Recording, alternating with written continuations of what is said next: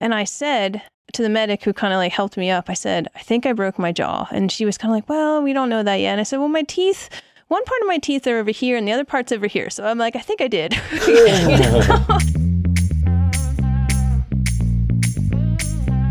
Welcome to Stand Up Pedal Action.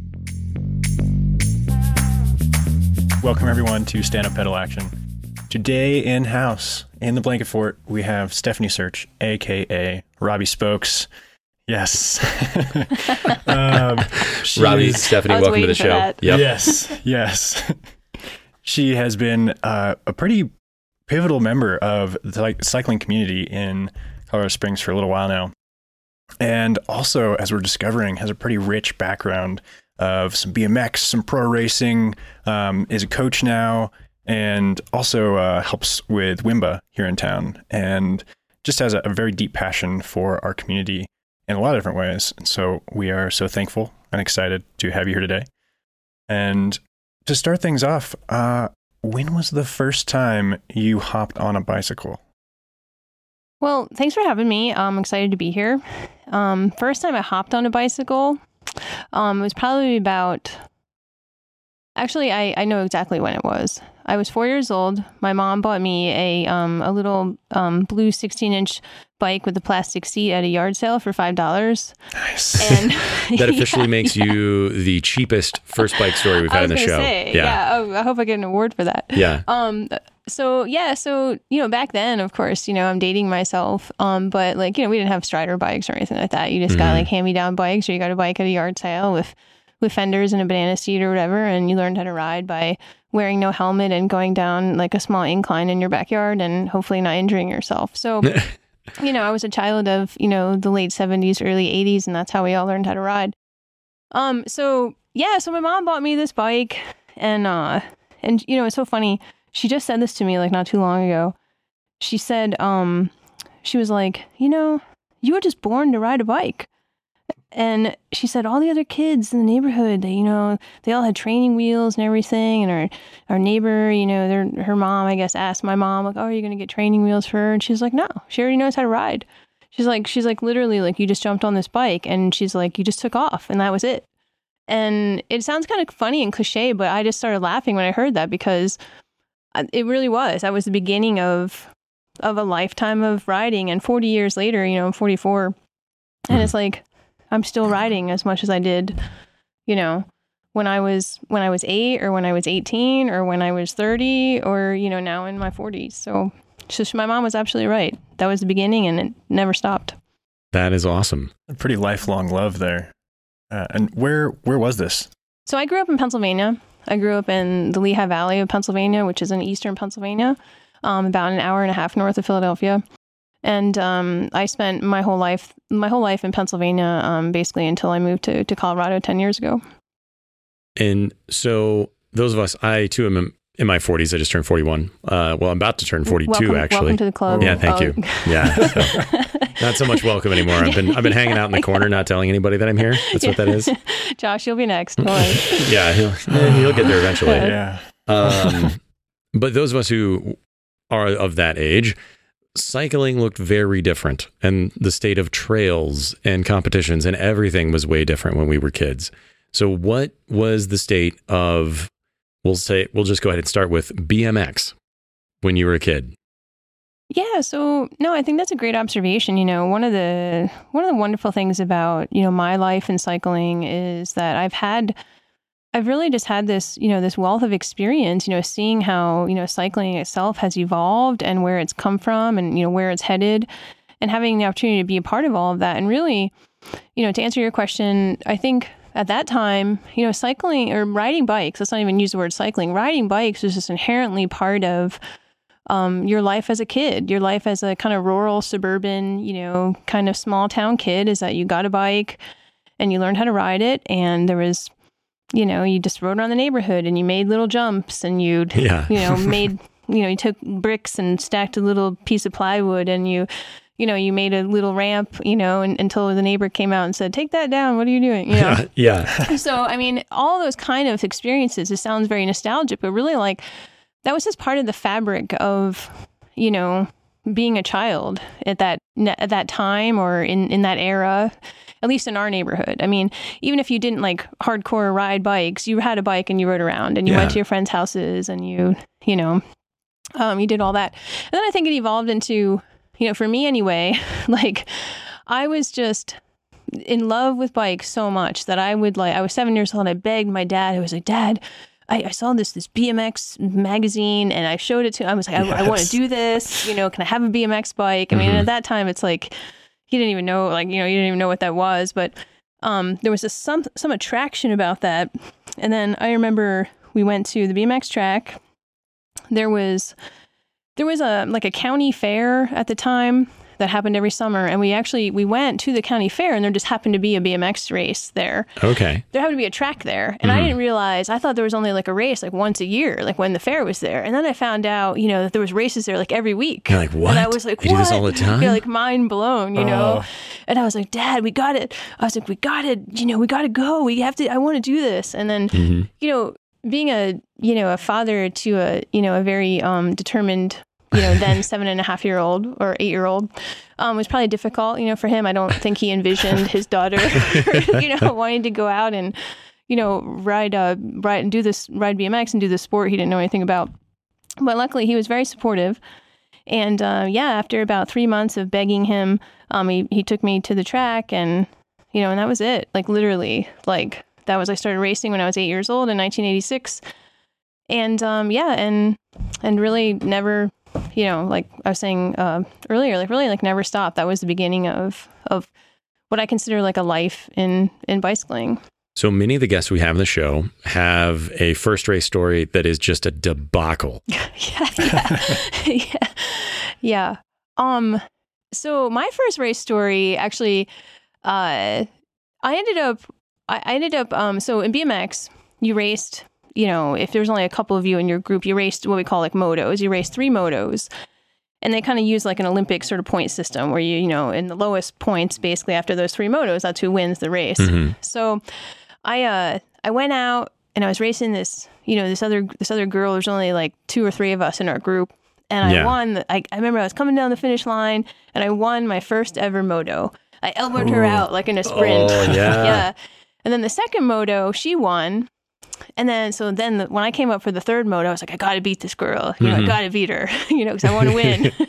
Yeah. And then I probably got a little too over my head, on the second straight set of doubles and, and ended up crashing. I was okay, Mm-hmm. but that's my first race story. So I still ended up with a really cool second place trophy. And back then trophies were a big deal. They were actually made out of marble. Oh yeah. And like actual metal. And I still have that trophy in my house to this day. And it is the only award I've ever taken to every place I've lived in my adult life. Yeah. So it still sits on my shelf, with all my other, more notable like awards over the years. So very special. That's where it all began. Yeah. Wow. Yep. Where did it go from there? Yeah, so it really grew like very organically. I know you asked earlier, Jason, if how BMX was at that time, and I think there's a lot of distinctive differences, at that time in BMX racing and the late '80s to youth sports now. And I think the biggest difference is probably BMX is very grassroots, and I think that was part of the attraction. It was very family oriented, and it was very it was not as competitive as it was kind of community building, which is kind of interesting as kind of a topic, even in my childhood, that was very attractive about it. We traveled around. It went from, just racing at our local track. At the time, even in Pennsylvania, there was probably 10 or 12 different tracks that you could go to on any given, on any given weekend to race. And then it progressed to racing like what we called the state series. We'd go to the different tracks and you compete for the state championship and the overall, state championship. And then from there, really my interest just kept going, and I wanted to compete at the national level. I started doing that when I was 11. And then from there, as I got older and stuck with the sport and really progressed, I became, kind of one of the top racers in my amateur age group. And then by the time I was 16, they had reintroduced basically like a women's pro class, or they were reintroducing it. at the time that I was eligible to compete in it, which was when I was about 16 or 17. Now you say reintroducing, implying it had been there and then went away. Yeah, exactly. So it's my understanding that kind of when I was young, when I was like maybe even predating when I raced, there was a women's pro class just like there was a men's pro class. And I guess for whatever reason, maybe there wasn't an interest there or not enough women were involved. They had it had become dormant basically for a while. Okay. And then with this new group of girls that I was a part of, like we were basically like, hey, we're on par, with the men at our same, kind of skill level. And I think there just was a renewed sort of incentive to give women a pro class. And at that time too, this was really, and this is interesting because I haven't really had the opportunity to share this even with a lot of my friends, is that was really when BMX was in the infancy of going into the Olympics. So in order for BMX to be recognized, at the time, the organization that was the governing body was the National Bicycle League at that time.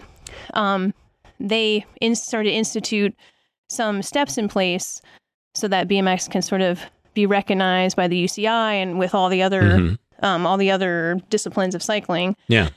And reinstituting the professional women's category was, I think, a step. I don't know this for sure, but I'm assuming was sort of also a step, in that same process.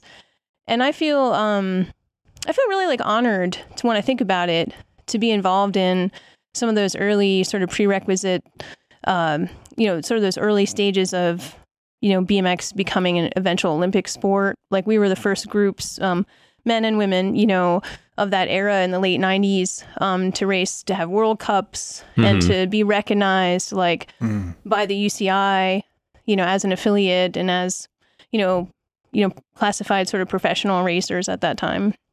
So that's always been like a good memory for me to have, even though I've been distanced a little bit from BMX nowadays.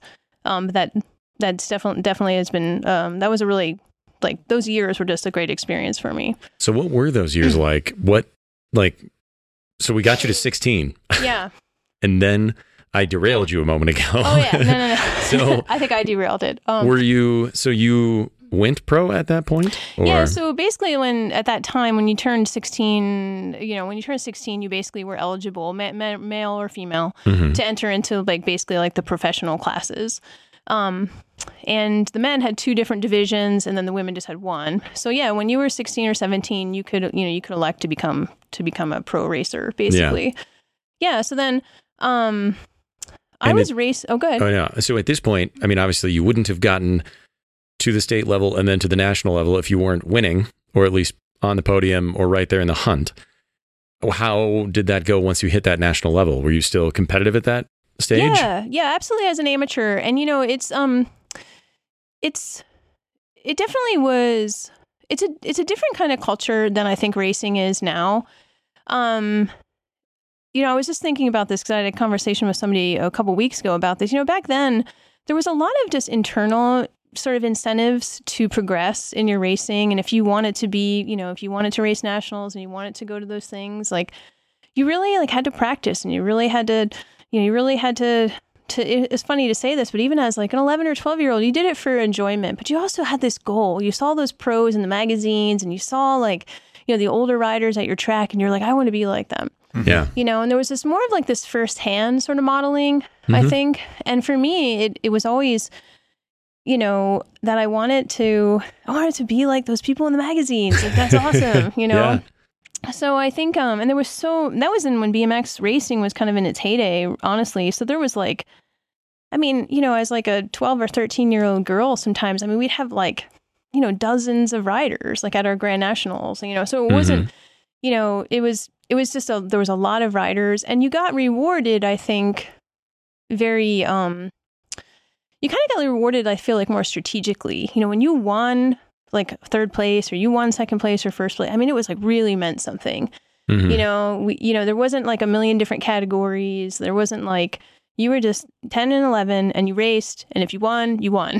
That's it. What I mean? Did you come through first? Then you win. Yeah. And so there wasn't there wasn't as many different categories. There wasn't as many options to win. So I don't know if that makes sense, but when you won an award, it like really meant something. Mm-hmm. Yeah. And so anyway, yeah. So just to get back to your original question, I sort of progressed like through the ranks, you know, at an amateur level. I wouldn't say I was ever like the number one person or whatever, you know, as an amateur, but I was definitely, by the time I got to be, you know, 15 years old, which is when I got my first like factory sponsorship, I was definitely like one of the top people like in my group.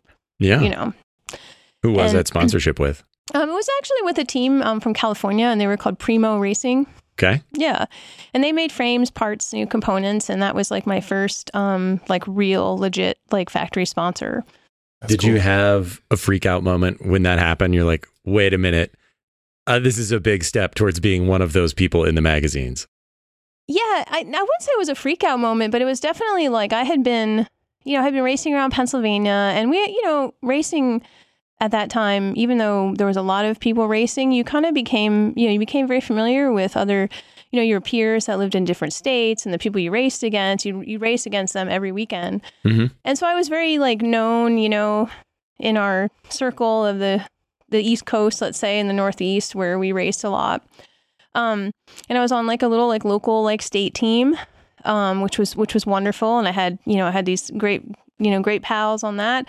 And then when I was approached by like a bigger team, like it was definitely like, whoa, like this is super cool. Like, you know, it's super cool to say like, well, I'm riding for like, you know, back then we call a factory team. Yeah. Mm-hmm.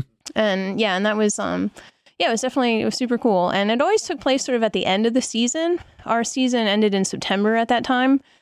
So you'd always you'd have these people, you know, you'd have kind of the negotiations, let's say, you know, after that, like, you know, leading up until the next season. Mm-hmm. I get the impression that BMX was kind of the laser focus through this time period. Did you ride other kinds of bikes too? So, or was it... yeah. So no, it's interesting that you ask. So I would say it was definitely it's funny. When I over the years, you know, especially since I've been in Colorado, you know, and haven't been racing for a long time, you know, I'd say over the years, like, oh, I used to race BMX. And someone would say, oh, yeah, I used to do that. And, you know, I kind of like, you know, think in my head, like, they probably raced like maybe one or two times in their life. Right. You know, not to just diminish that. But I was always thinking, I don't think even my friends like, really understand like what that meant. I mean, I was racing, and we all were. It wasn't just me. I was racing like not exaggerating, probably like between 40 and 45 weekends a year. Wow. And, oh my gosh. Yeah. I mean, it was like literally like by the time I was kind of, you know, 18, 19, 20, like those years I always felt were like sort of my main years of like racing pro. I mean, I was like, that's all you did was you ate, slept, and breathed BMX. And it was like, it's funny, there's this like quote in like some skateboarding movie about like, it's like summer vacation all year long. And that was exactly like what it was. I mean, it was like, that's so cool. Just traveling, racing, after the race, hanging out after the race, going, oh, let's go find the dirt jumps, you know, and doing that and hanging out and just being in this culture of you're young and you're having fun and you're touring around the country, you know, in a van and like, you know, living out of your backpack. I mean, it was the life. Like it was like you were living the dream, you know?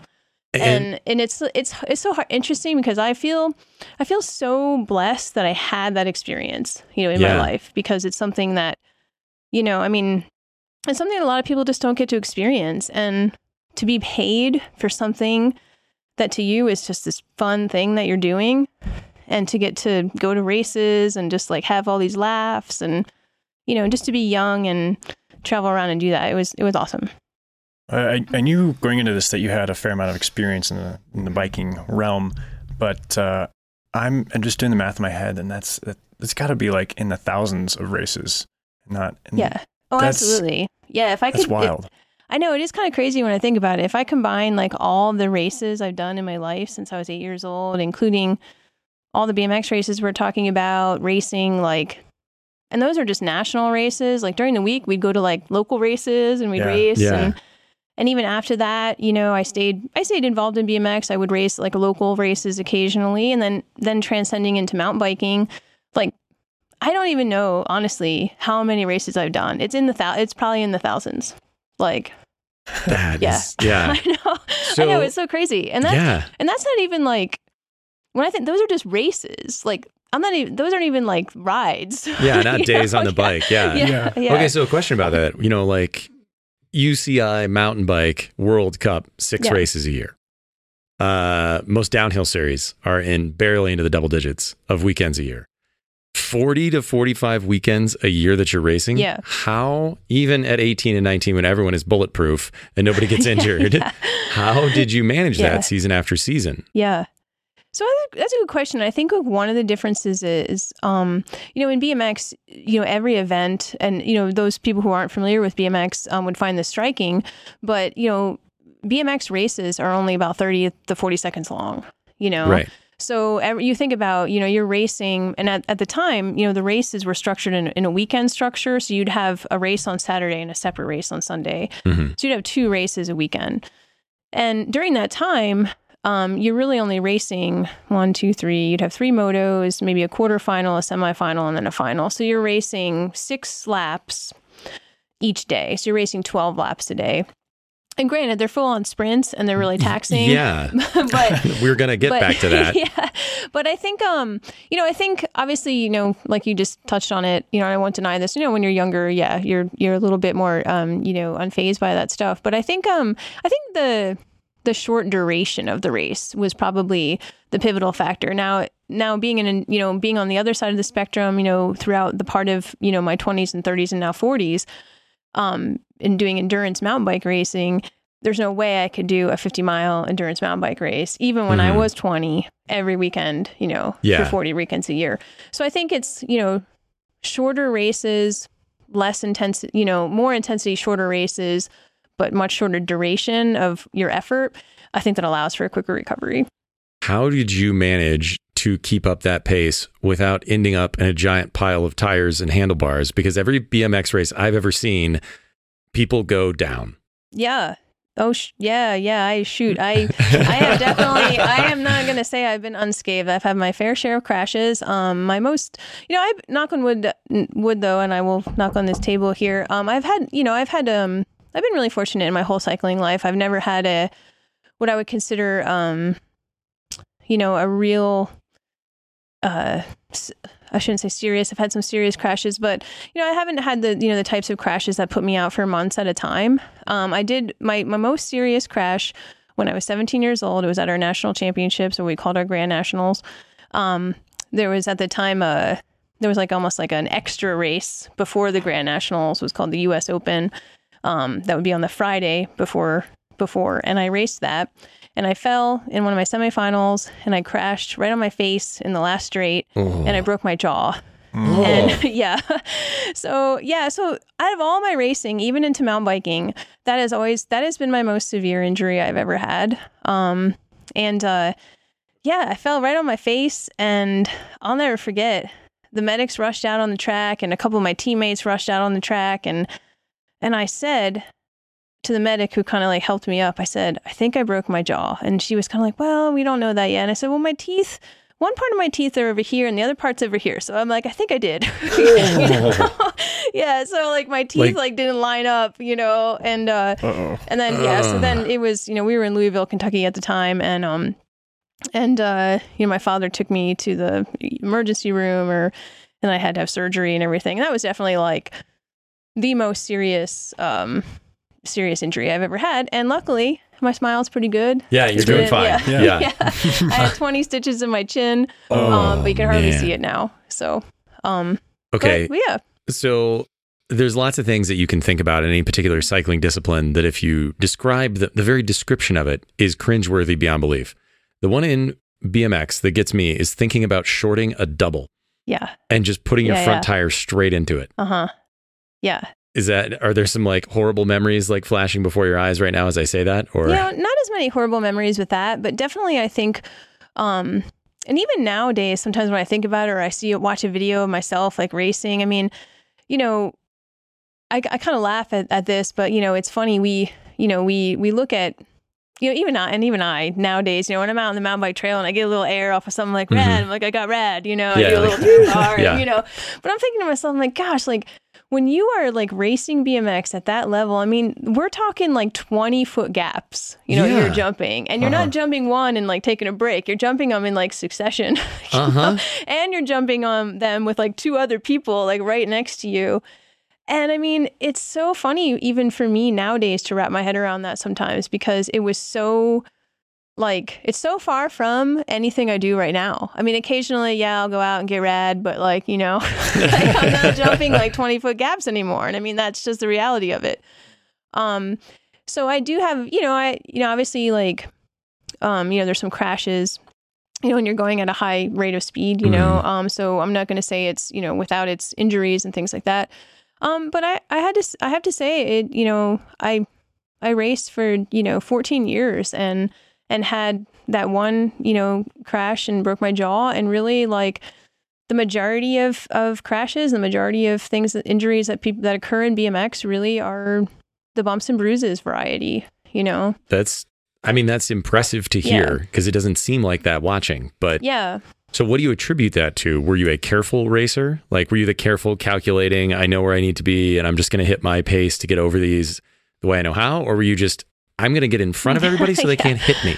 I think it's a combination of things. And I also feel like this is important for me to emphasize too, to anybody, any parent, who's kind of grooming their kid to, in cycling, or their kid shows an interest in cycling.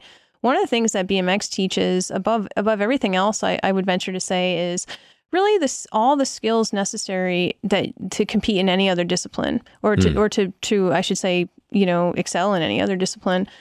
The balance, how to pick your front wheel up, how to, we talk about, riding pump tracks and things like that, how to, move your bike and your body around.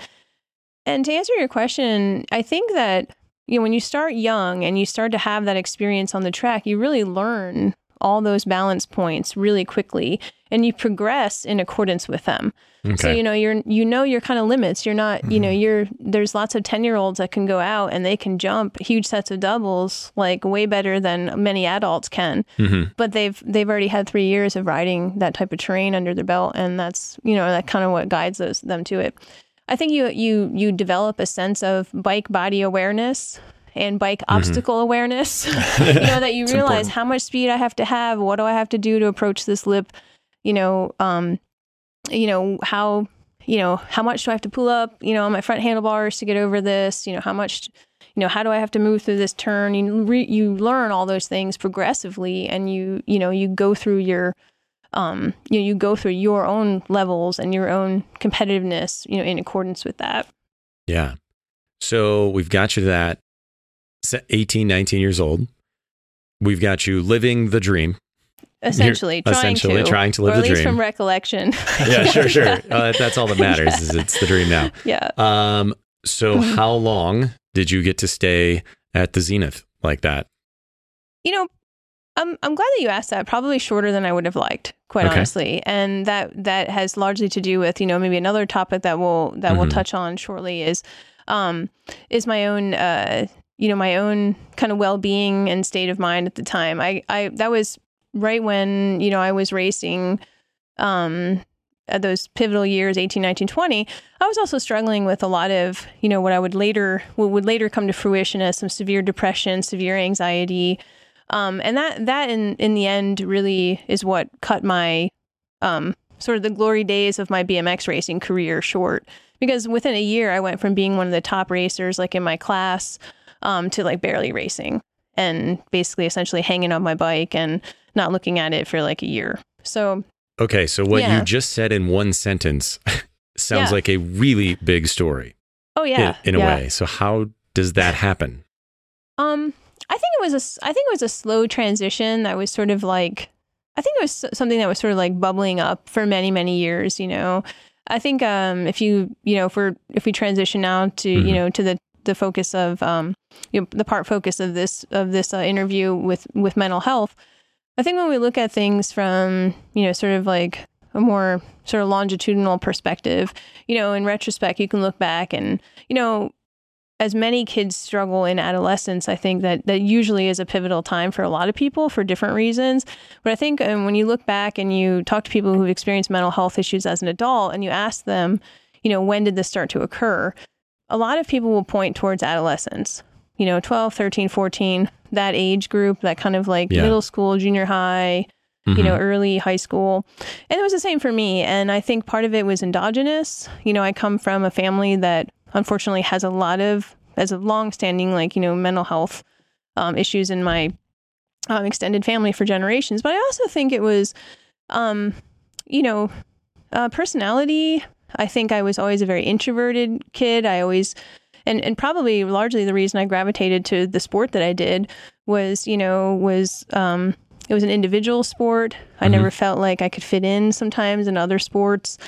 And I think there's also some of those characteristics. And you look at all those things and you think like, well, how did this develop into something that 6 years down the road would essentially throw me into like a catatonic depression? I'm not using that like lightly.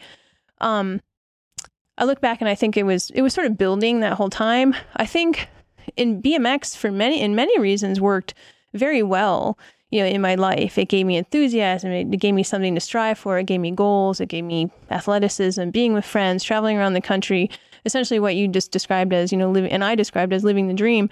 But I think, when I started to struggle, even in racing because of my depression, then it was like the perfect storm of like, oh, great.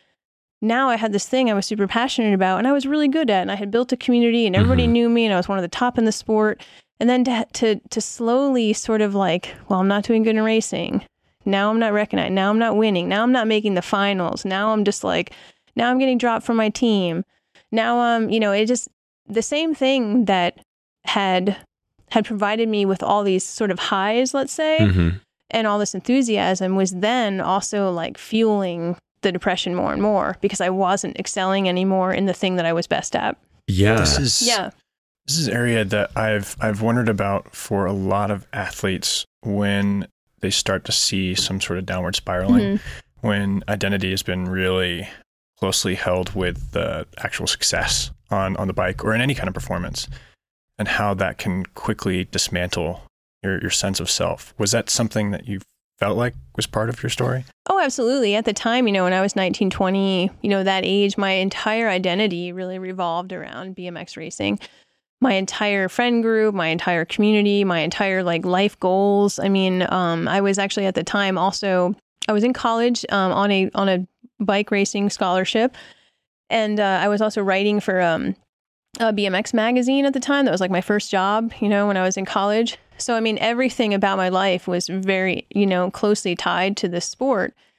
And then it wasn't just that because of my depression, I couldn't compete at the level that I could compete at before. It was because I wasn't involved at that level. It was like everything fell by the wayside then. So everything that you identify with for so long is all of a sudden like not there. And you're like, oh my gosh, like, what do I do now? And I think, I thought about this a lot. I think for me, it was a unique experience that I would have had a depression or mental health struggles anyway. But I think it's also important for us, as a community to make it such that there's other things in place that bring people joy, bring kids joy, bring adults joy, because at some point, your sport that you're the most passionate about for whatever reason, and we've seen this on a smaller scale just with injuries and things like that. I mean, how does it make you feel when you get injured and you can't ride for 2 months or 3 months or, and then it's like, oh, I'm not hanging out with my friends that I used to, and I'm not going for rides, and nobody's coming over to see me because they're all out riding. Yeah, exactly. So I think it's really important that the community maintains, even, or you try to maintain the community, as difficult as that can be sometime, even if the sport itself for either a short time period or even maybe a long time period that you can't engage in that or even engage in it at the same level. Yeah. No, that is, I think that is very true. And, some of I grew up in the Midwest where, tiny small town where it was hilarious to see, like I can't tell you the number of, kind of lousy casseroles I helped, deliver to somebody's house after someone died or something terrible happened. And it's been very cool recently to see. And it's kind of hilarious where you're like, oh, why are we taking this lasagna over? Oh, well, so-and-so broke his wrist. Right. Or somebody's laid up because she just ruined her knee. But the beauty of that is seeing that community come together outside of the day that you're riding. Yeah. Which is incredibly important because for those of us who put heart, soul, life, time, energy into that riding, if that doesn't have community around it, that's a massive chunk of your life. Yeah. And if those people can't be there for you off the bike, you might just be in a world of hurt. Mm-hmm.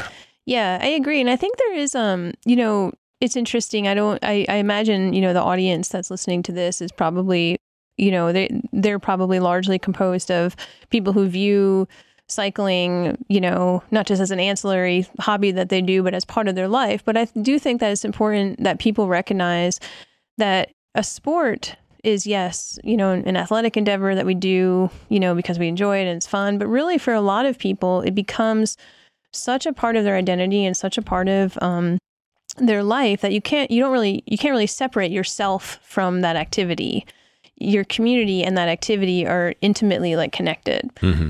So exactly like what you described, that, and I'd even challenge, listeners to do this when you know that somebody is out of commission for whatever reason, whether it's injury, maybe they're going through their own, kind of struggles and they just don't seem to be as enthusiastic about riding.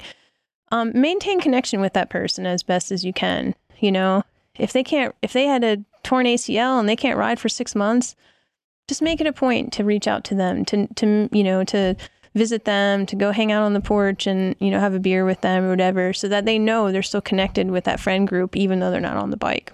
Mm.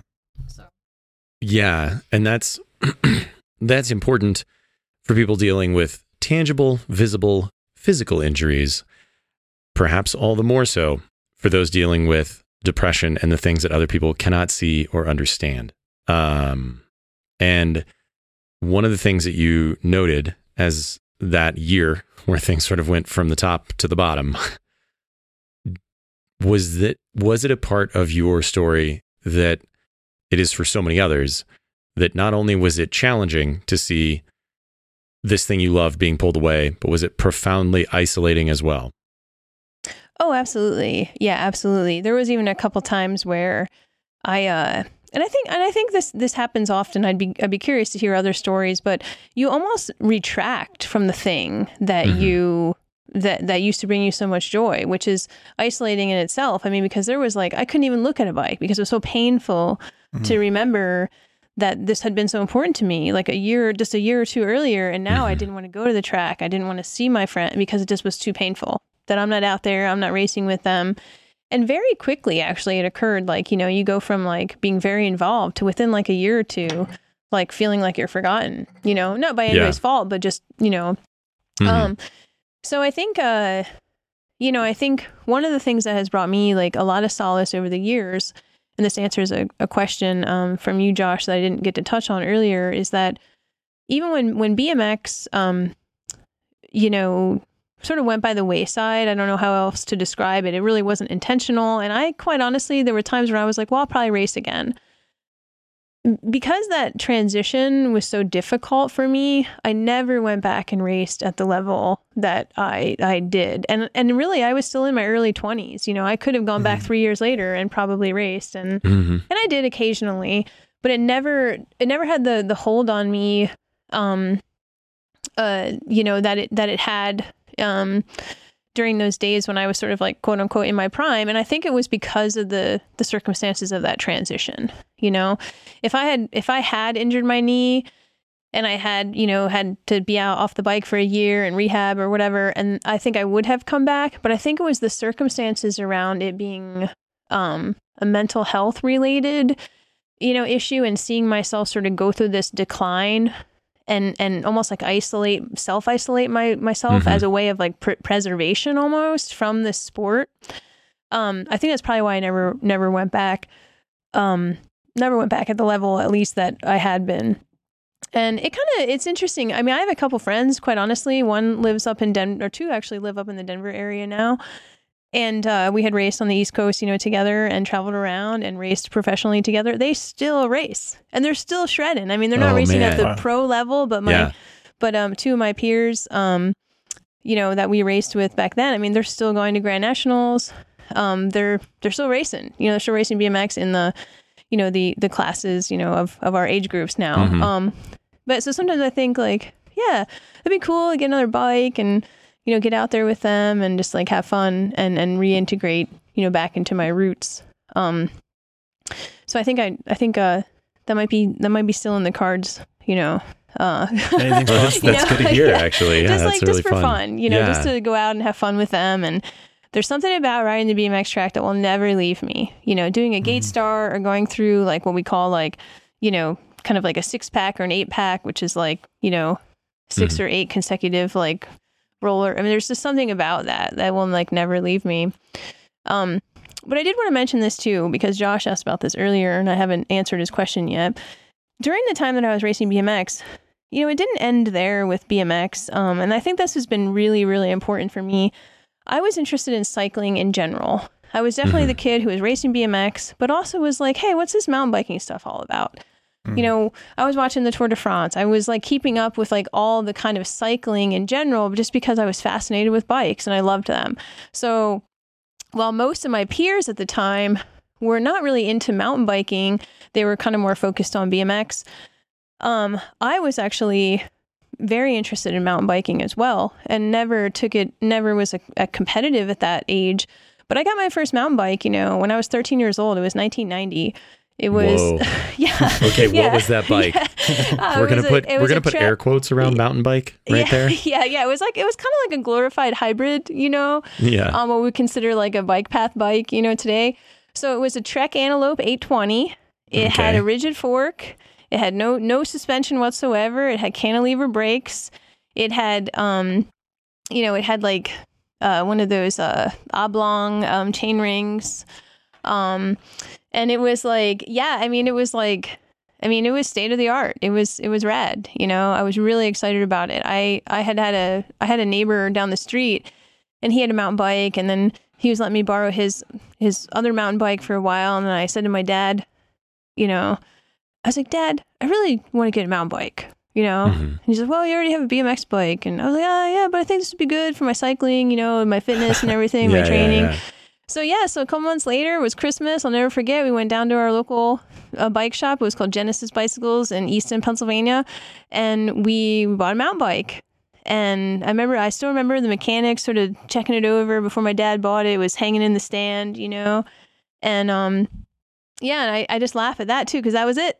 Then I had a mountain bike now too. So, you know, Did it get much use? Oh yeah. Yeah. I rode that thing like that. I rode mountain bikes a lot. So then there was like this parallel, even though I was racing BMX, there was this parallel goal then that I was going to be, you know, like a female John Tomac. And I was going to, you know, I was reading all the mountain bike magazine. I was getting every BMX magazine, every mountain bike magazine, you know, like, and I mean, back then, it's so funny. I sound so like, you know, when I was young, you know, we didn't have this like, you know, suspension and stuff. But it was so funny. You know, I think about things I rode back then. I'm just like, oh my gosh, how did I not get more injured? How did any of us not get more injured? You were riding a gravel bike. Let's be honest. Essentially, a full rigid gravel bike with like mountain bikes back then had like 1.8 tires, you know, and 2.1 Panaracers if you're really feeling burly. Fire XC Pros were like little red stripes. Yep. And of course on top of it, you know, I'm riding in like, you know, my canvas, like slip-on Vans, my jeans and a foam helmet. And and it's like, I look at this helmet and I'm like, how could this even like be at all protective? Yeah. It would have done a helmet. Yeah. You had the helmet. Yeah. So, I laugh about it, but it's like, sometimes I look at some stuff that we rode and it was like, how did I not crash? How did I not crash on this?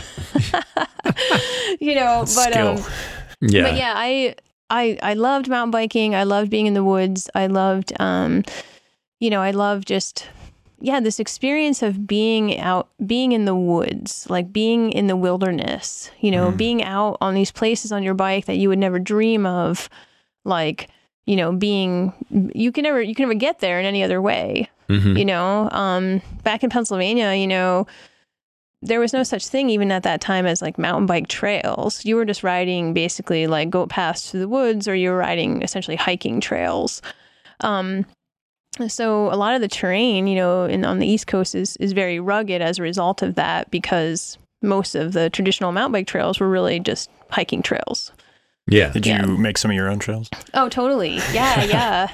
You know, it's funny that you asked that, because I don't get back to PA too much, but when I do go back there, you know, I go to this area there that I started riding at, and it's called Jacobsburg State Park. And, you know, now there's there's a lot of signage there and everything and names of the different trails. And I think to myself, I'm like, wow, like, I remember when these were just paths through the woods and there wasn't any marking for this. And the fact that like, I can attest to the fact that like, mountain biking has grown into this like well-recognized sport. All the confirmation I need is to see these trail markings. Yeah. And it's just super cool. It's super cool to like think that from a historical perspective, in some way, shape, and form, I was a little tiny part of that, blazing this little trail, literally that was a goat. Blazing a trail. Yeah. Yeah, that was a goat path, and now it's an actual trail. Wow. That's fantastic. Mountain biking stayed somewhat present with you through the BMX times. And then what, that year where everything kind of got hung up, what happened in the midst of that? And where did cycling come back into it? Yeah, so I think that's a great question. So I think one of the reasons I brought up mountain biking at the same time is because I felt like because I wasn't as because mountain biking wasn't as such a part of my identity at the time as BMX was. When I distanced myself a little bit from BMX, I still felt okay to mountain bike. And quite honestly, like that was like part of my own healing is I could still connect with a bicycle. It just wasn't in the same way. And this was something I could go out and I could still ride and I could still, go, I could be by myself. I didn't need a group to race with. I didn't need to go to a track. So that definitely helped. It helped sort of transition me back into bicycling again. During this time, I didn't mention this, but during this time, I also gained like 60 pounds probably. So then I also it was partly due to going from a very active life to a sedentary life, but also had largely to do with a lot of like medications I was being treated, being treated with at the time. So then the kind of agency that got me back into riding was really like, I just wanted to live an active, healthier life. And I wanted to reconnect with that through bicycling. I knew I couldn't, I knew it wasn't real feasible for me to connect maybe at that time through BMX. So I gravitated back toward the mountain bike. And that has remained, pretty constant, really ever since. So, 20 plus years of, healing and recovery. And we talked about this a little bit before the show. There are many people who will sort of flippantly say, yeah, I'm not right if I don't ride. Which might just mean they need a minute to decompress after work or what have you. But what kind of, can you paint us a picture for what biking meant to you as you were coming to terms with a life or a period of your life where serious mental health challenges were a part of your daily existence? Yeah, I think, my life, I have to be honest, like, and it's funny because I haven't really talked about this for a while, but when I think about it, between the ages of like 20 and even really throughout my 20s, let's say, my life was pretty chaotic. And I don't say that lightly. I was in and out of the hospital dozens of times. I mean, I was about as like, kind of like financially and kind of like these, kind of developmental milestones that you think about in terms of like a young adult's life. Like none of those happened. I did manage to graduate college, but that was only like after like 3 tries and like dropping out and starting again and dropping out of another school. And then I was living in a group home. I mean, it was like things that like, honestly, like I don't mean to laugh like I don't mean to like shame those experiences, but like nobody would ever even believe me. Some of the stuff that like I told them, people who know me now, like, they'd be like, oh my gosh, you're making this up. I'm like, no, I'm totally not making this up. I wouldn't make this stuff up. But my life was super chaotic. I mean, I lived in a group home with like homeless, like, addicts and recovering addicts and people with other serious mental health problems who were homeless. I was in and out of hospitals. Like there were times, I think it was 2005, where I was actually in a facility more than I was at home. So yeah, wow. I mean, I've been in treatment programs, people stay in them for 2 weeks. I was in them for like 6 months. I mean, it was like, I would have to say I went from being immersed in this life of cycling, maybe like 8 or 10 years earlier to being very immersed in a life of, quite honestly, like crisis, chaos, and mental health. Like really, it was just my whole life became mental health. I was in treatment. I was out for like a couple months. I'd be back in. I mean, it was like, no stability. So I think, what really, to circle back and to answer your question, what really how cycling became kind of a constant in this is I really felt this need to re-identify with something healthy, in my life, and have for something to be sort of like a rock, like a stable kind of touch point, Mm-hmm. And I kept going back to cycling.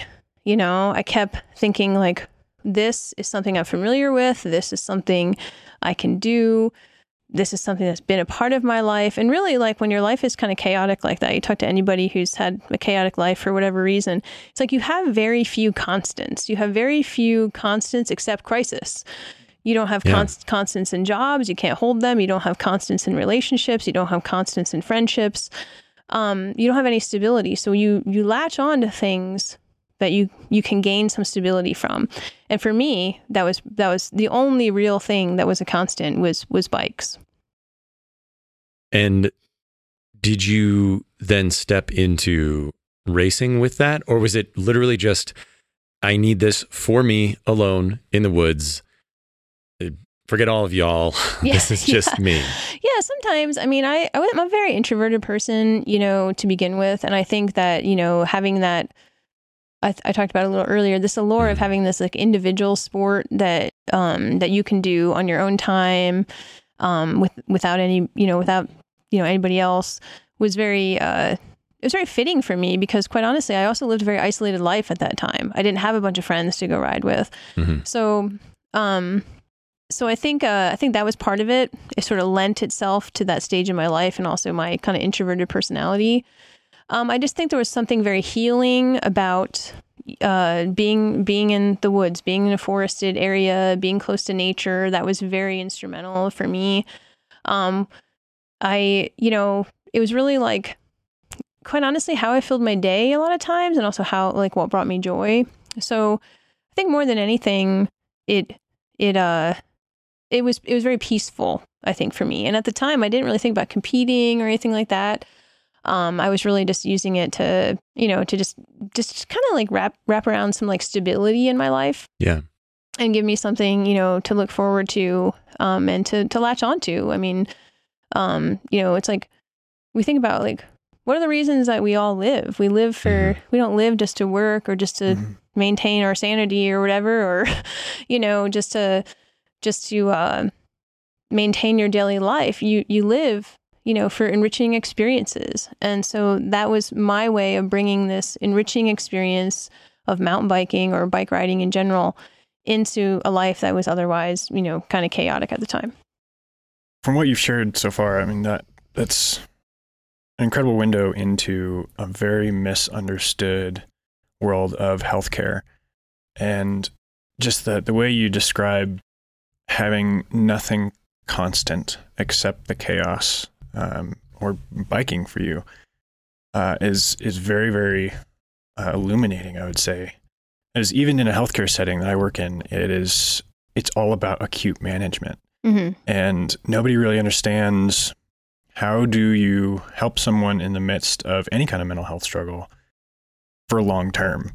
You can try to address something that arose today and then hopefully, get them back home or wherever.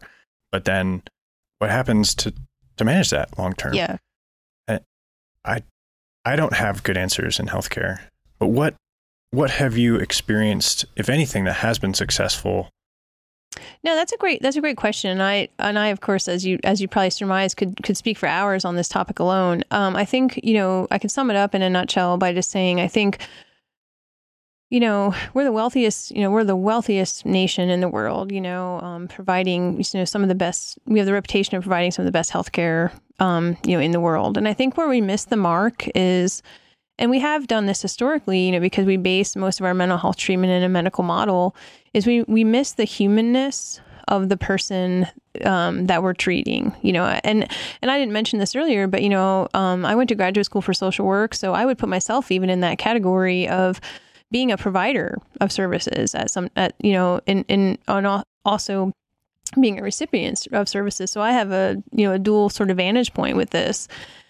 A lot of times, even when I was a provider, what we look to is we look for stabilization. We look for, a person who has, with symptom management, a person who's symptom free. I mean, that's how we kind of gauge wellness, or historically how we gauge wellness.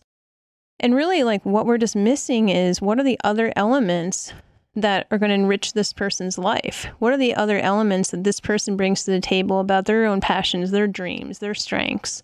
When a person has I've noticed this in addiction. I've noticed this when people have had a criminal history, and I also notice it when people have a moderate, especially a moderate to long-term, kind of chronic mental health condition, is that people around them, whether it's providers, family members, friends, start to view that person in terms of that either addiction, that history, or that, mental health issues. So I think unintentionally, sometimes we miss the potential for true recovery and true capacity to develop these other strengths that, people might have dormant, that are kind of being sort of concealed, in a way by these other struggles, or even concealed in by the way we treat these struggles. So, for me, I think when I look at the mental health system, and I'm by no means pointing fingers. I don't think there's easy solutions to things, but really, like, what I would encourage all providers and even family members and supporters and friends is to really look at helping that person develop a life essentially outside of this particular struggle that they have. Or maybe not outside of it. Maybe I shouldn't use that language. Maybe it's like in consideration of it, but not have it be the focal point. There will be times when a mental health challenge, for example, will be more acute and it will have to be the focal point. But I think if we continue after like, say, a crisis has subsided, to keep it as the focal point, it really, you really miss the opportunity for that, to help that individual develop things in other parts of his or her life. And there's a great book. I'm not done reading it. I started reading it a while ago, and I kind of pick it up and read it every so often. I'm slowly progressing. I don't know if you guys do that. I read like 5 books at a time. Yeah. So, I actually don't know anybody who doesn't do that. Yeah, it's really strange to read a book from like start to finish. Yeah. Who does that? Yeah. So there's this book, its title spoke to me, and that was what attracted me to it. There's a woman named Marsha Linehan. She's like a really like well-known like psychologist, has been around for decades, developed this treatment called dialectical behavioral therapy. She wrote a book called Building a Life Worth Living. And just the title itself, I think, captures a lot of what we need to do as friends, supporters, and providers, and really just how we view mental health in general, is how do you help that person who's struggling build a life worth living? Mm-hmm. And so much focus, as you just said, Josh, is on sort of on just symptom management. And that's traditionally how we've viewed treatment, and continue to do so. And that's even at a kind of a individual level. That's when you go to treatment. That's when you go to a hospital. I mean, it's all like symptom management. And, there's something to be said about that, but there's also, we really need to take a much broader and multifaceted approach to how we help in general, I think. We miss the essence of humanness, as I said earlier. And I also think we miss the essence of how we are each sort of interconnected in this world, and the spiritual element, I could probably talk for a long time on this part of it too, but there's a spiritual piece of why we're here, why we, even people who struggle, why we continue to go on, what drives us to get up every day and continue living. It's particularly if you feel like there's no hope, there's no hope for me. Like, I'm going to continue to struggle with this mental health issue. Like, there has to be a sort of superseding feeling that I might have this very serious struggle, but something else is driving me towards living.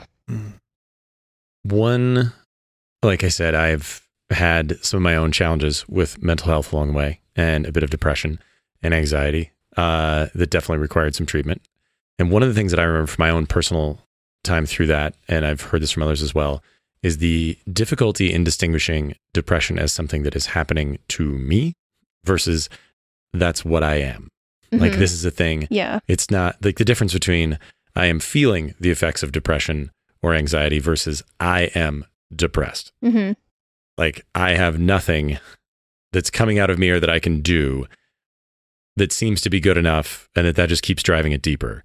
Yeah. In that sense, is part of what you're talking about in this building a life worth living, whatever that might be, whether it is physical things like cycling, or it has nothing to do with what your physical body can do on its own. Is there a part of that where that's part of what you're talking about? This thing that you can identify and get rooted in something that is outside of this, maybe even internal definition that's brewing that isn't particularly helpful. Yeah, I appreciate you sharing that. I mean, I think, and I just want to tell you, I don't think you're alone. I think there's a lot of people, and I applaud you, for sharing what you just did, to the audience and to the listeners. I think that, there's, to backtrack a little bit, I think there's a lot of how we define what condition we have. I think the root of that a lot of times is shame. Yeah. And I think that, if we backtrack and we look at like shame and how that manifests, and we look at it from an individual perspective about how we define things for ourselves versus like how our culture defines things, I think we have to look at it from both of those vantage points, because if you think about it, even our treatment, like our treatment modalities that we have for mental health in particular, they're kind of like, they're shrouded in sort of confidentiality a lot of times, but really like, they're very like shame-inducing experiences. I mean, I went to the hospital. I mean, like I said earlier, I've been in the hospital dozens of times. I mean, it's like the parallels between being in a hospital and being treated like a criminal at times are alarming.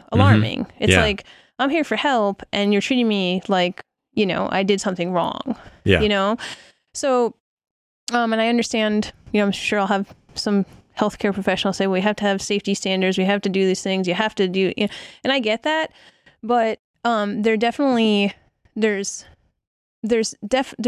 we can do as a culture to dismantle the shame-inducing, kind of the shame that comes about when people go to seek help, or even when people go to for the first time, and divulge that like, I'm feeling this way.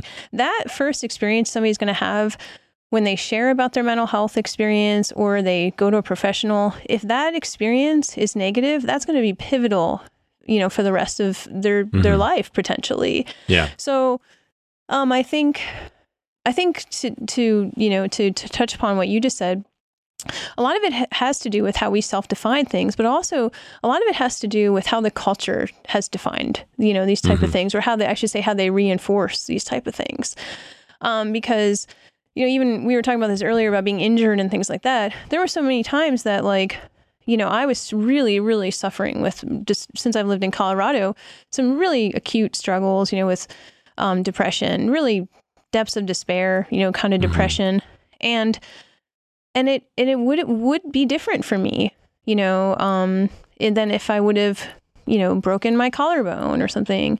If I broke my collarbone, I could, maybe one of my friends would, set up a food train or whatever, train or whatever, or seek donations or whatever, or, or maybe I would post on Facebook, oh, I broke my collarbone, I jumped off this thing or whatever, but it's not the same when you're struggling with something, what I call like an invisible illness, sort of, because not only do you feel that you don't have sort of that same sort of, lateral ability to say things like that, but you also, and this isn't the criticism towards anybody, I have wonderful friends here, but you also don't get this, it doesn't elicit the same response either. It's almost like there is a piece of all of us who I think is like, people either don't know how to respond or they want to fix things. And I think, we all know a bunch of cyclists, right? They're coaches, they're, teachers, they're working in healthcare, they're fixers, right? Yeah. So people feel powerless sometimes, uncomfortable. Even the best intentioned friends sometimes don't know how to like, well, now this person said this to me, or now this person posted that. What do I do? So then I think people are resigned to kind of keep people at arm's length. Maybe sometimes I don't know what to do. Therefore, I'm kind of going to like And I don't know what to do. I'm not sure. Maybe I'll make it worse if I say something. Right. And then I think how that translates to those of us who do struggle with mental health, it's like we don't know how then to convey sometimes what we need, or what is the right forum, to say, hey, I'm like really struggling with a serious depression. And I don't know what help I need, but I'm struggling with serious depression. You know? I think even the very understanding that challenges with depression can sometimes be, and we talked about this a bit earlier, like you said, we're all fixers. We think that we have this idea of like, this is what normal looks like. Apparently, it's like a flat tire on a ride. Like, all right, well, you deflated that. Let's put a tube in there and we'll pump you back up and off you go. Realizing that no, sometimes the process of sorting through mental health challenges can be a long and enduring struggle that may have an end, but during that period, it might just be about managing the challenges of life in a different way and being with somebody in a different way, where something as simple as taking them some food. That's all you need. You didn't fix anything, but that presence, that act of community is still incredibly important. All the more so for those of us who do have this kinesthetic need to get out, to be moving, to be active. Yeah, I agree 100%. I mean, I think that, if anybody's listening that is thinking like, well, wow, I do know somebody who I think is struggling, like, what do I do? Or maybe I have been a little hesitant to try to help this person because I don't know what to do. I would say for the most part, I never, and continue even now if I'm struggling, although it's not been often. I think the most important thing that we can all give to each other is our own presence. Is to be with somebody, to say, hey, I don't know exactly what to do, but I just want you to know that we're friends and I'm not going anywhere and I'm here. And if you want to go for a ride, I'm here. We don't have to ride hard. If you're not ready for a ride and you want to just like hang out, you want to take a walk, go for a hike or do something else, I'm here. And I think that in itself is so powerful. And just giving the person validation and permission even to say how they're feeling, I think is really important, because I think that's actually something that we don't do intentionally. I think I mentioned this earlier, but it's like we kind of, as a culture, we steer away from things that are super uncomfortable. We do. Yes. Yeah. I mean, I'm a social worker over here. So by nature, my personality is probably lends itself more to, to kind of talking about what we call like heavier emotions or whatever. But my social work, I've been a social worker, so I'm used to that. So I tend not to shy away from stuff like that. I know for me in my own life, there were times where all I wanted to do was just tell someone how I felt and have it feel like it was okay. Not that I expected my friend to magically do something, or not that I even wanted them to do anything. But I just wanted them to know that the relationship was so strong that I felt like I could share that with them. Yeah. And I think that's the most important thing we can do as friends in the cycling community is be there for each other, not just for the bike riding part, but be there for each other when things are difficult. It's easy to ride, right? Like we all done races, right? It's easier to race like when it's like perfect conditions, right? When it's 70 degrees, sunny, no wind, and your bike doesn't have any mechanicals, and it's like, oh, this is great. But it's like, think about those races you do where it's like, oh man, my chain broke. This happened. It's just horrible conditions. It starts raining. It's like, but somehow like you make it through, right? And so I think like that analogy I use a lot. Like it's easy for, when things are going well. It's much more difficult when things are not going well, but it's also much more meaningful. Just like it's much more meaningful to finish that race that, presented all these challenges. There's someone with you in the midst of that race where everything goes wrong. Yeah. That is a friend for life. I mean, there's some serious bonding that happens in suffering. That's great. I'm so glad you said that. Yeah, because isn't it like, when you're doing a hard race and you come up to like an aid station and you're like, somebody hands you like a bottle of water. So you're like, that person is great. It's the same thing in relationships, right? One of pretty much my first race, I got bit by a dog and broke my bike in half in the race. And he brought me a bike. Josh actually brought me a bike in the middle of the race. So yeah, that's the kind of thing we need. Although I was angry because I just wanted to quit, and he wouldn't let me. You needed it. Yeah, I did. I needed to finish that. So you have described your life as, at least in part, a period where you were defined, or you would have internally defined yourself, maybe externally as well, by racing. And then a period of your life where mental health challenges were a pretty significant portion of how your life was defined. And now perhaps a new phase where neither of those two are really what defines you. What has that looked like, and what has that taught you about who you are? That's a great question. I think the couple things that come to mind, probably two things come to mind quintessentially, is I will go back to the bicycle rider versus the bicycle racer. Okay. Like, I'll address that part first. It's so funny, all these years of being involved in bike racing, like I said, when I was BMX racing, pro BMX, racing World Cups, doing all this stuff, and then transitioning into mountain biking. And even in my mountain biking life, I've never been like, top, UCI racer or anything like that. But I've done probably in the hundreds of like endurance, either races or events of some sort, racing Leadville, racing Shenandoah 100, racing all those kind of races, doing 24-hour races, doing all these, I'm looking at Josh and going, you know what I mean? Oh, yeah. Got you. I'm doing all these races. And, and then also, working in the industry and, doing all these different events, like riding 24 hours, on the trainer for Kids on Bikes. And I'm not sure if when Nick Ponzer was on, if he talked about that at all, about how that originated. Is there a story we need to hear? There's a story. But we can take a break for this story if it's a good one. Yeah, it's a pretty good one. So the story about the 24 hours of Kids on Bikes was, I can't even tell this. It's so funny. So, this actually does kind of tie into mental health too, because a lot of times some people have asked me, like, what's been really pivotal in both ways, in my recovery from mental health stuff, but also like, how do you become an endurance racer? How do you actually ride your bike for that amount of time? And I think there's characteristics of, people who are resilient, in both, that fall into, that helps in both of those. So, we were at Criterium, and this was back when like we didn't have Zwift yet. We just had the CompuTrainers. I don't know if you guys remember those. No, CompuTrainers. So I missed like, that. Yeah.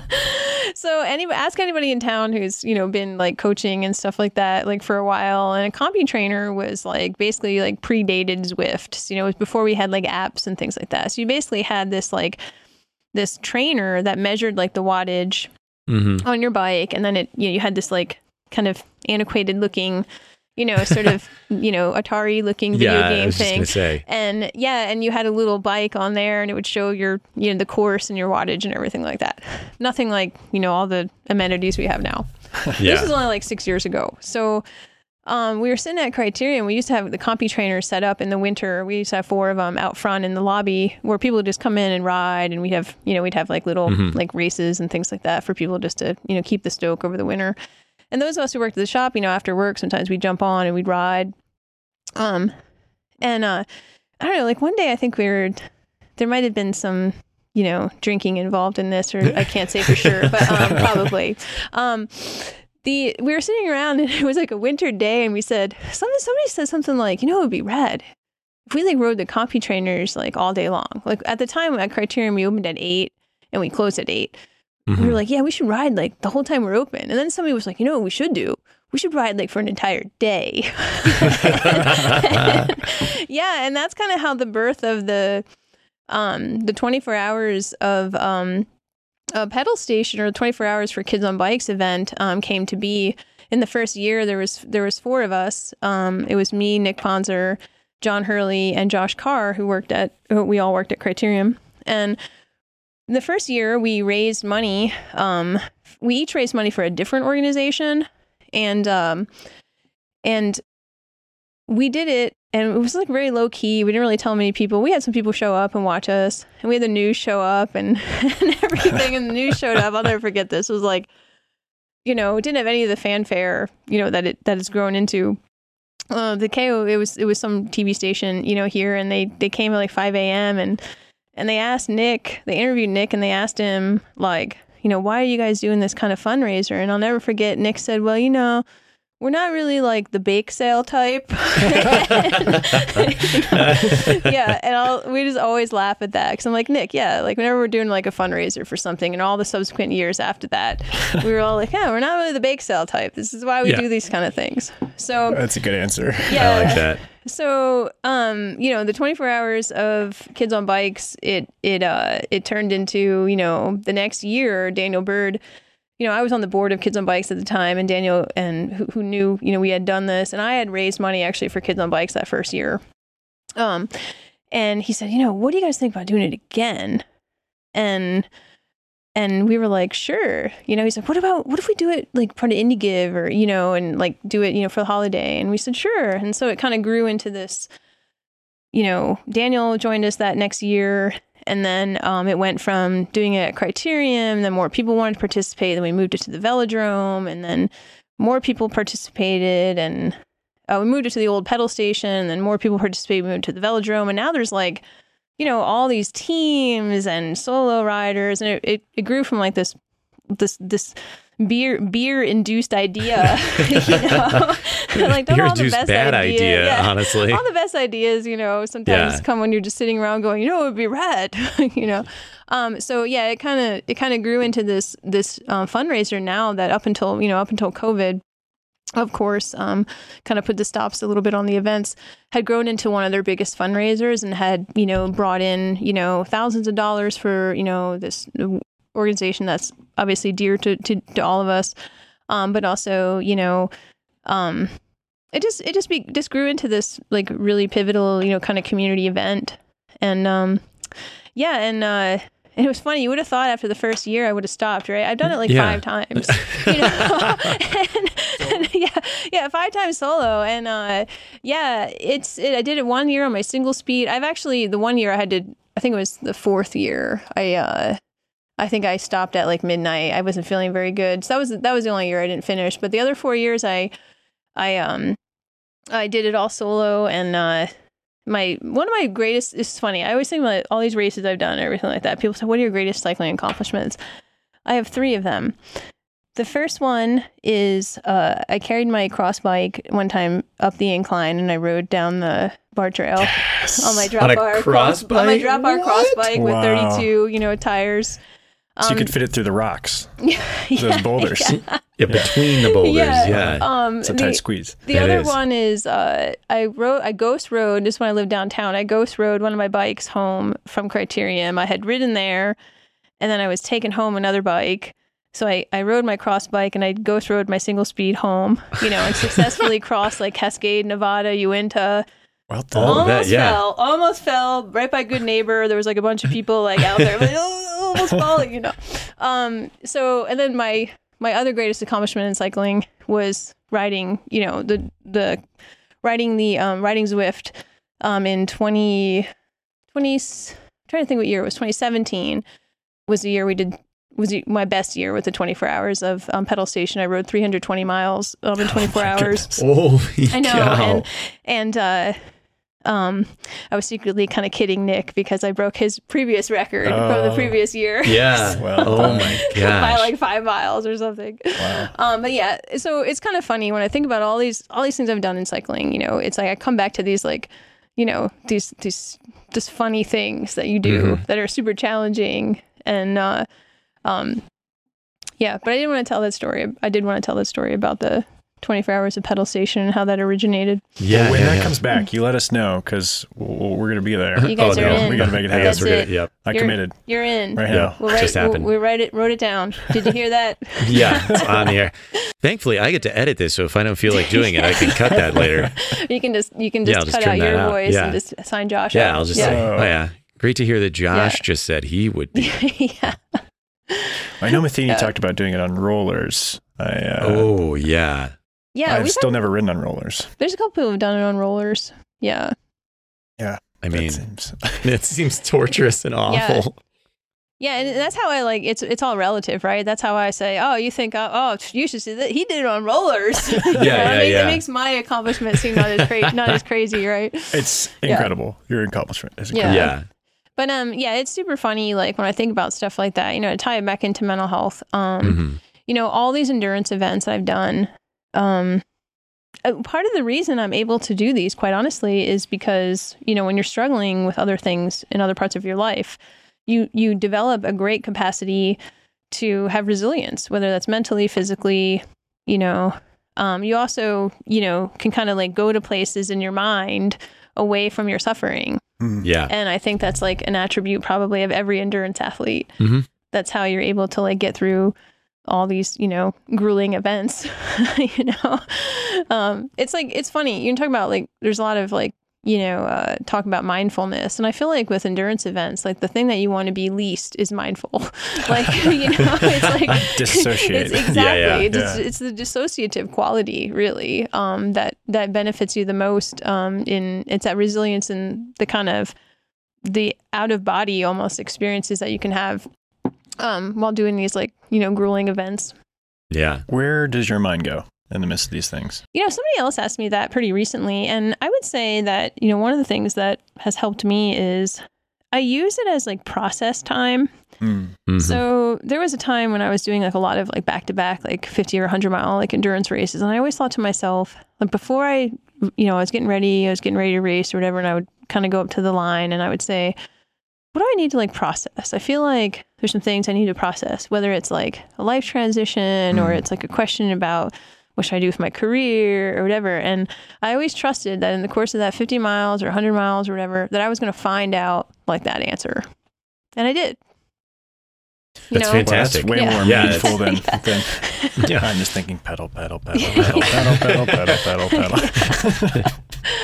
Yeah. Josh is out there being chased by imaginary zombies or something like that. Yeah. Sometimes it happens, whatever gets you through. It's good. I'm going to have to challenge myself to have a purpose going into this. Yeah. So there's different tactics for sure, but I always feel like it's a lot of process time. A lot of time on the bike is historically what I've always used to process things, as we talked about earlier. And then races, even though they're at a much higher intensity, like they often were a platform for that too. Because it's like, what else do you do when you're racing for 10 hours except think about, think about stuff. Yeah. Mind wanders. Think about stuff that doesn't involve, oh my gosh, I have to climb this hill again, Well, I'd love to circle back a little bit and hear about how you ended up in Colorado Springs and how you got connected with Criterium. You mentioned that was a pretty pivotal point for you. Yeah, sure thing. So I moved to Colorado Springs in 2011, and I moved here because my very close friend and who was coaching me at the time when I was sort of transitioning back into racing mountain bikes, Allison Dunlap lived here and lives here to this day, obviously. And so I had come out to race in 2010 and visit her, and I had actually done the Leadville 100 for the first time in 2010. And that's actually was my first trip ever to Colorado. And I came out and I stayed with her. And then the following summer, I was doing some other races. And in addition to that, and I came back out again. And then finally, like one day I just called her and I said, I was working in Pennsylvania. My job had ended. And then I had a housemate and he was moving out. And I thought to myself, I'm like, well, instead of looking for a job here, I said, this might be just a good time to move. I've always wanted to move to another place. I called up Allison. I said, hey, Allison. I was like, I think I'm going to move out there. And I was like, can you go look at this like rental place for me? And she's like, are you serious? I said, yeah, I'm totally serious. I mean, there's nothing like holding me here, And and then I rented a little place right downtown and moved out here and put my bikes on the roof and put my possessions at the curb with a little sign that said free. Loaded my cats in the car in their little carriers, and off we, went to Colorado. It was the most brazen thing I've ever done, honestly. That's fantastic. Yeah. Did you ever look back? I never look back, but I will say this, most people who move to a different place, I was in part doing it, as we've talked about at length, in this interview. Like, I had a lot of mental health struggles in Pennsylvania, not necessarily because of the geography I lived in, but there was a lot there that reminded me constantly of those struggles. And I really felt like I was at a point where I wanted a fresh start. I wanted to make new memories. I wanted to make new associations with things. Mm-hmm. So of course, when you move to a new place, wherever you go, there you are, you know. I think everybody goes into like moving. It's like, I'm going to start a new life, And I think that happens to a point. And it certainly happened for me here over the long term. But the first year or two, I really struggled here. Like I never lived, I was in a completely different area. None of my family going back generations has ever lived outside of Pennsylvania. So I was 1,800 miles away from basically everything I've known in my life, you know, starting from scratch, making new friends, making new, trying to find work.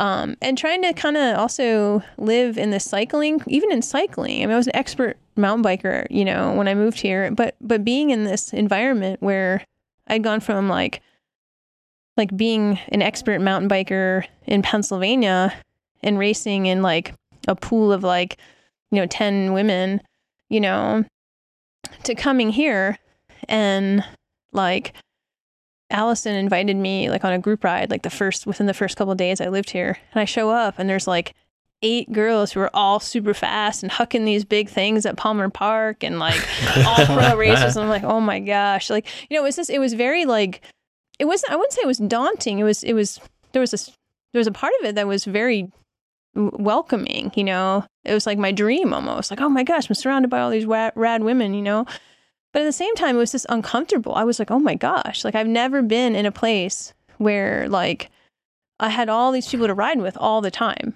you know?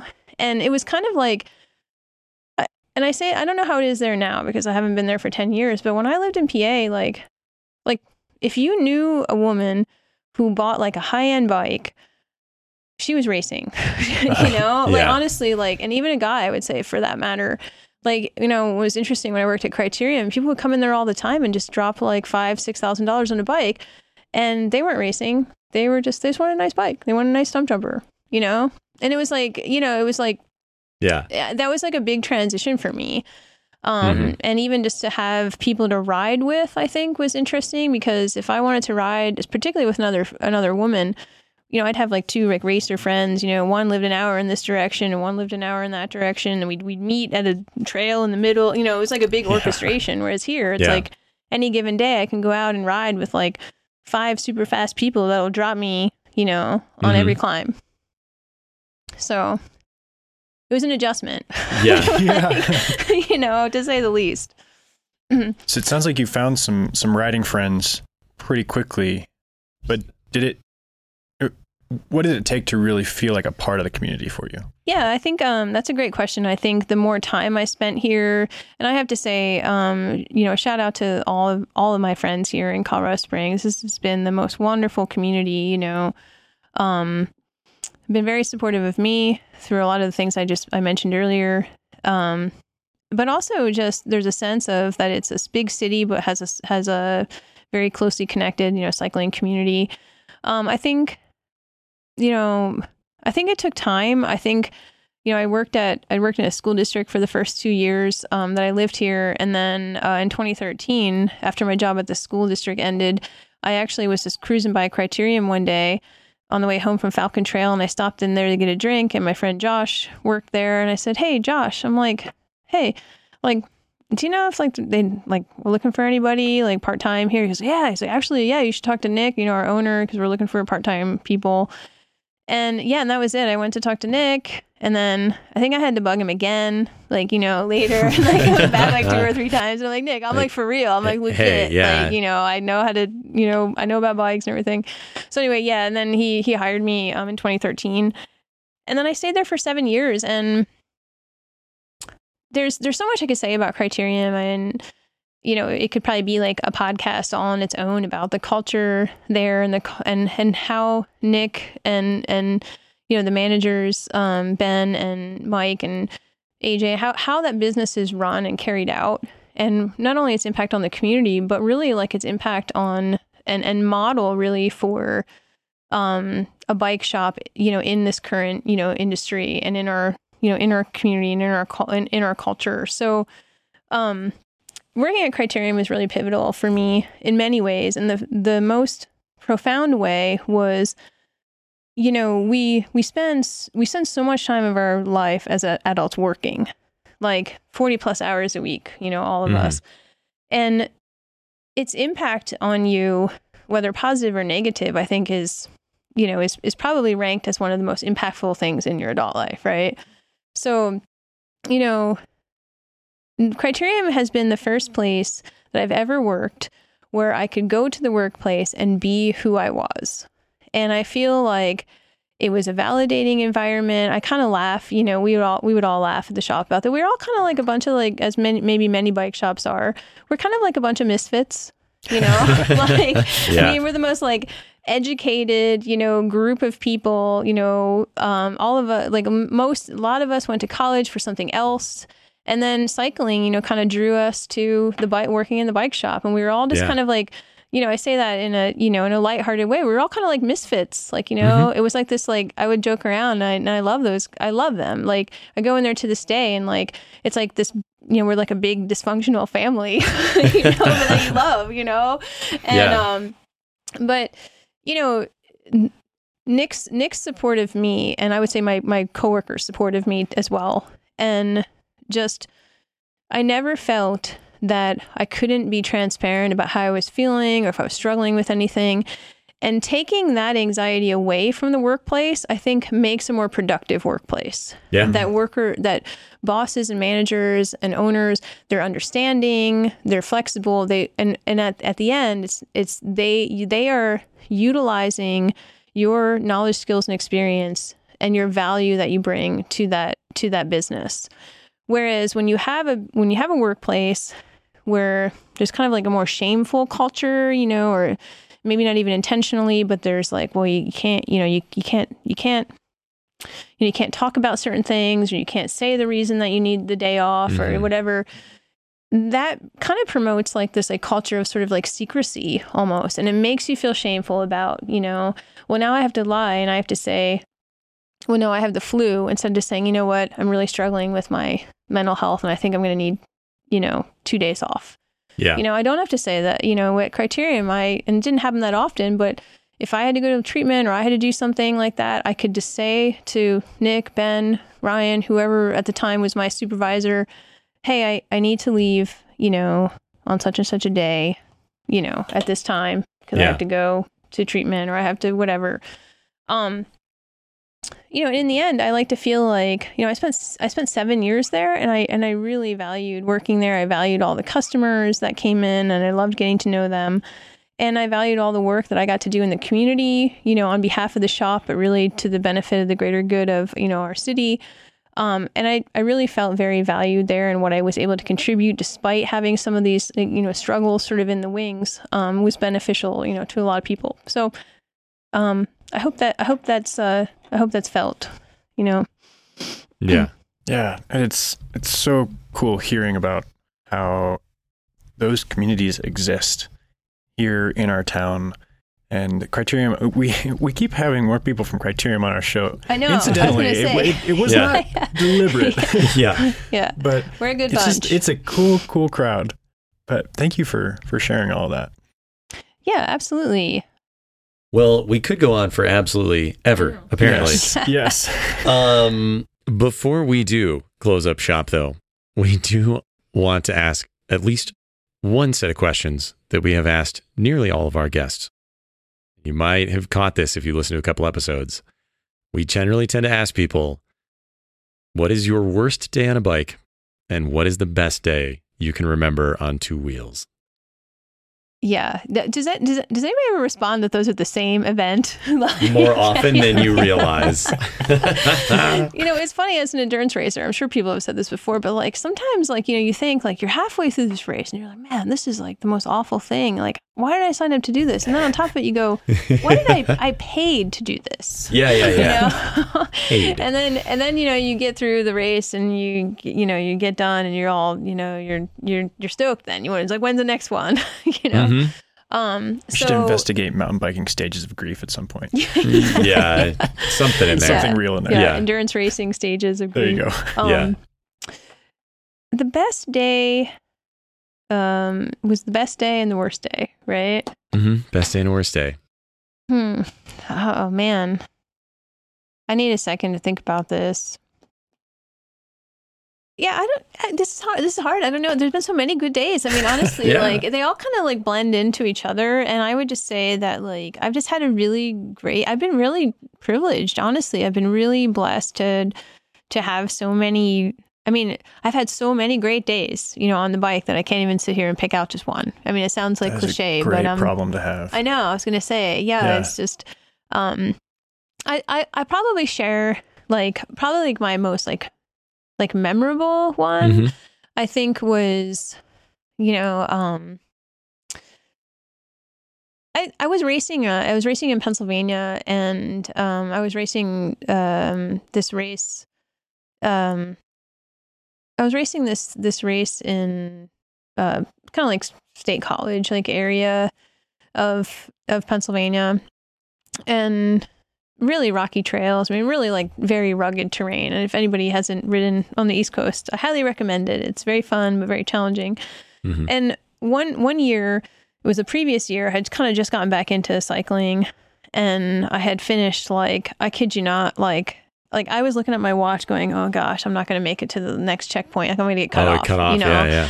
And I was coming up on this aid station, and I was fully prepared to they're going to pull me out of this race. It was a 50-mile race. And they're going to pull me.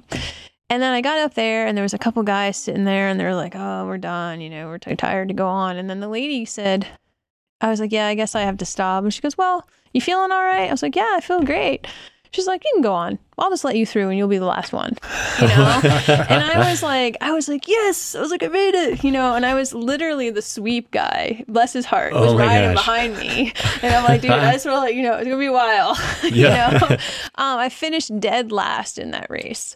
And it took me I kid you not, it was 10 hours or something. It started raining, at the end of the race. I'm descending the super rocky, sketchy hill in the rain, and the sweep guy was right there with me. And I came across the line, and everybody's like, yeah, and all cheering for me. Yeah. So I was the last one. And the reason I bring that up is because that was 1 year, same race, same course. The next year, I went back and I made the podium at that race. Oh my gosh. And the reason I bring it up is not to give myself a claim or anything like that, but I think the whole theme of this interview is what is possible in your life, whether it's recovery from mental health, whether it's doing something challenging that you previously thought you couldn't do before.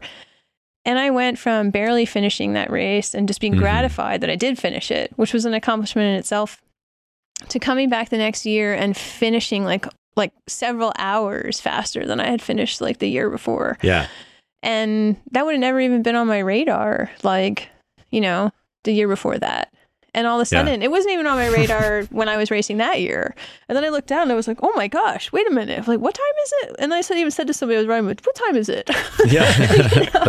Just got to make sure here. Right. Yeah. I didn't go into some time warp or something like that. But yeah, and it was amazing. And that was really what gave me the confidence, to do other things in my life and to say, wow, I've really crossed, I've really successfully am starting to sort of break through back into my values and what I love to do. And that was really the first time I felt the courage to sort of move in a direction that I wanted to do, not only with cycling, but with other things in my life. Yeah, that's awesome. Yeah. The worst day, you did hear me talk about the 5 times I did the 24 hours of... Okay.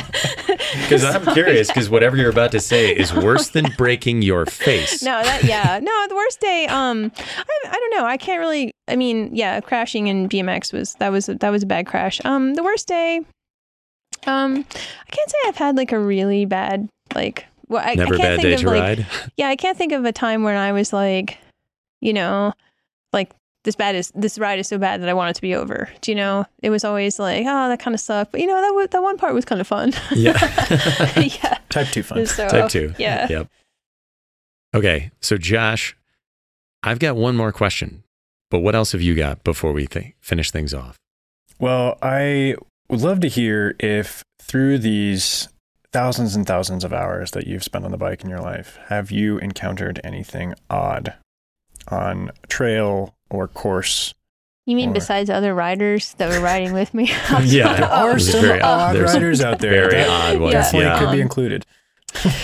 Kind of the funniest thing probably that I've ever experienced in my life, and I can't remember exactly who was with me on this ride. I know Allison was there. It was a night ride. We were at Palmer Park, and anybody who was with us would remember this. But we're night riding. We're in Palmer. This was like years ago. It was probably like almost 10 years ago. I think we actually ran into another one of our friends who was also riding. We're all riding together at some point, and we roll up at this intersection on this guy, no light, like, hardtail, like old bike, no helmet, long hair, like, and he's like, "Hey guys, hey, what's going on? You guys riding? Do you mind if I join?" And we're just like, oh my gosh, this is like a disaster waiting to happen, right? This guy must have been like pro racer in disguise. I never seen somebody who could ride in the dark with the skill, and the speed that this guy rode. And we were all just like, oh my gosh, like, who is this guy? And we were just cracking up because it's like the people, it's like, we were just joking around about Palmer Park, but like only in Palmer Park. Yeah. Yeah. But yeah, this guy rode along with us for like a couple miles. He was like, "Yeah, I think I'm gonna peel off here. Oh, thanks for letting me ride with you." We're like, "Hey man, yeah, take it easy." He just went off into the distance, no light, nothing. Wow. I think I like to say I know that park like the back of my hand, but I'm not gonna ride it blind in the dark. Yeah, I mean, it's the spirit of Palmer Park going right there. I was gonna say he might have been an apparition of some sort, but yeah, it was super funny. Wow. All right. So there's something we touched on at the very, very start, and then we never got back to. Who is Robbie Spokes? Oh my gosh, this might be a whole other podcast episode. Ooh. No, it's actually it's probably embellished. I think there's like more urban legend in my name than anything. Like people are like awaiting like this big story or whatever. It's really like like most things come about. I was working at it's a real short story. I was working at Eastern Mountain Sports in Pennsylvania. And, much like a bike shop, I feel like those, kind of outdoor communities, we had a great camaraderie and wonderful people. And we had this one guy that worked with us. His name was Ben, and he just gave nicknames to everybody, Okay. And we had that guy. Yeah, he's that guy. And we had a manager who was kind of like a surfer looking guy named Chris, and his nickname was Flip McCormick. And we had another guy named Chaz Umberdeen, and we had just like these funny nicknames, But when you looked at the person, you're like, oh yeah, like that's who you are, yeah. Yeah. And then I said to Ben one day, I'm like, "Hey Ben, what's up, man? Like I don't have a nickname." And then he's like, "Yeah, I've been thinking about you." And then, he's like, just wait, it'll come to me. And then one night after work, we were at the local watering hole that we would go to after work. And then he's like, Ben was just talking about something. He goes, "Yeah." And then he's like, "Then we got like Roberta Spokes over here." And then, so Roberta Spokes, and then it got shortened to Robbie Spokes. And then, when the manager would print our schedules, it would have everybody's nickname. It would say Robbie Spokes or say Spokes. Then when I moved to Colorado, at the time when I moved here in 2011, there was actually 3 Stephanies that were all kind of in my circle. And one of my friend Tracy said, "Hey," she's like, "we all like ride together and there's 3 of you. Like, does somebody have like a nickname so we know who we're talking about?" And I said, "Well, I kind of have a nickname." Okay. So you imported it. Yeah, I did. I brought it to Colorado with me, and I said, they call me Robbie Spokes in Pennsylvania. And then it just stuck. And then it kind of had different iterations over the years. Some people call me Spokes. Some people call me, Daniel Berg calls me R Spokes. And then Sharon, our late friend, would call me Robbie all the time. So yeah, everybody had like a different like version of it. And then there was even this theory at Criterium that my friend Chris was like, you're kind of like in Robbie Spokes mode right now. And there was like this like, so then it becomes the alternate ego. Kind of the like the fun, kind of lively personality, versus like, just regular boring Stephanie. Gotcha. Yeah. So they're really the same person. Well, the funniest thing though was one time I ran into somebody who I'm now pretty close friends with. At the time, we didn't know each other real well. She ran into me. She said, "Hey, how's it going?" Like, she's like, "Hey," she's like, "Gee," she's like, I said, "Oh, I'm working at Criterium now." And she goes, "Do you work with Robbie Spokes?" And I was looking, I was like, how do I answer? I said, I am Robbie Spokes. And she, "Oh, yeah, okay, you're the one." Yeah. Like it was like Robbie Spokes had become famous than than me, Yeah, the legend grows. The legend lives. So I guess so. I don't know. Well, it's a very fitting name. Well, either way, Stephanie, Robbie, thank you so much. Our Spokes. Or just Spokes. Spokes.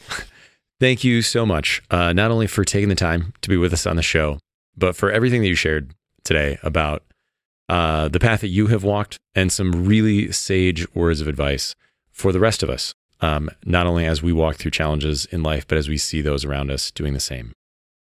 Yeah, absolutely. It was my pleasure to be here. And I really, in all honesty, I love talking about my life in cycling. I've, as I mentioned, been very fortunate.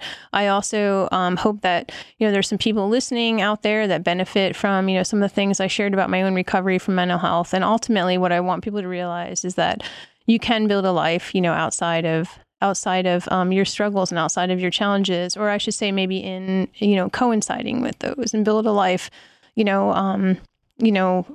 along with those challenges, and ultimately build a life, that's worth living and that you have, that you find joy in. That's awesome.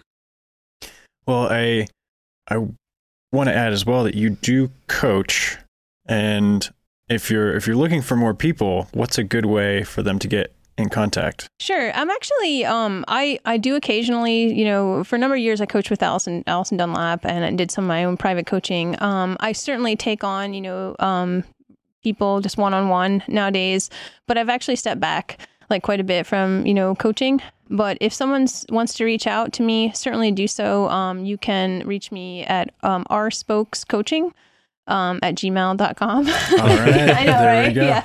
Yeah. You can reach out to me, or even just to say hi, or even quite honestly, if you want to share anything that resonated with you today and just want a listening ear, I'm here for that as well. Great. We'll have that in the show notes. And thank you again so much. It's a true privilege. Yeah. Awesome. Thanks for having me. If you want to know more about Stand Up Pedal Action, you can check us out online at supa.bike. That's supa.bike. Thanks for listening, and we'll see you next time.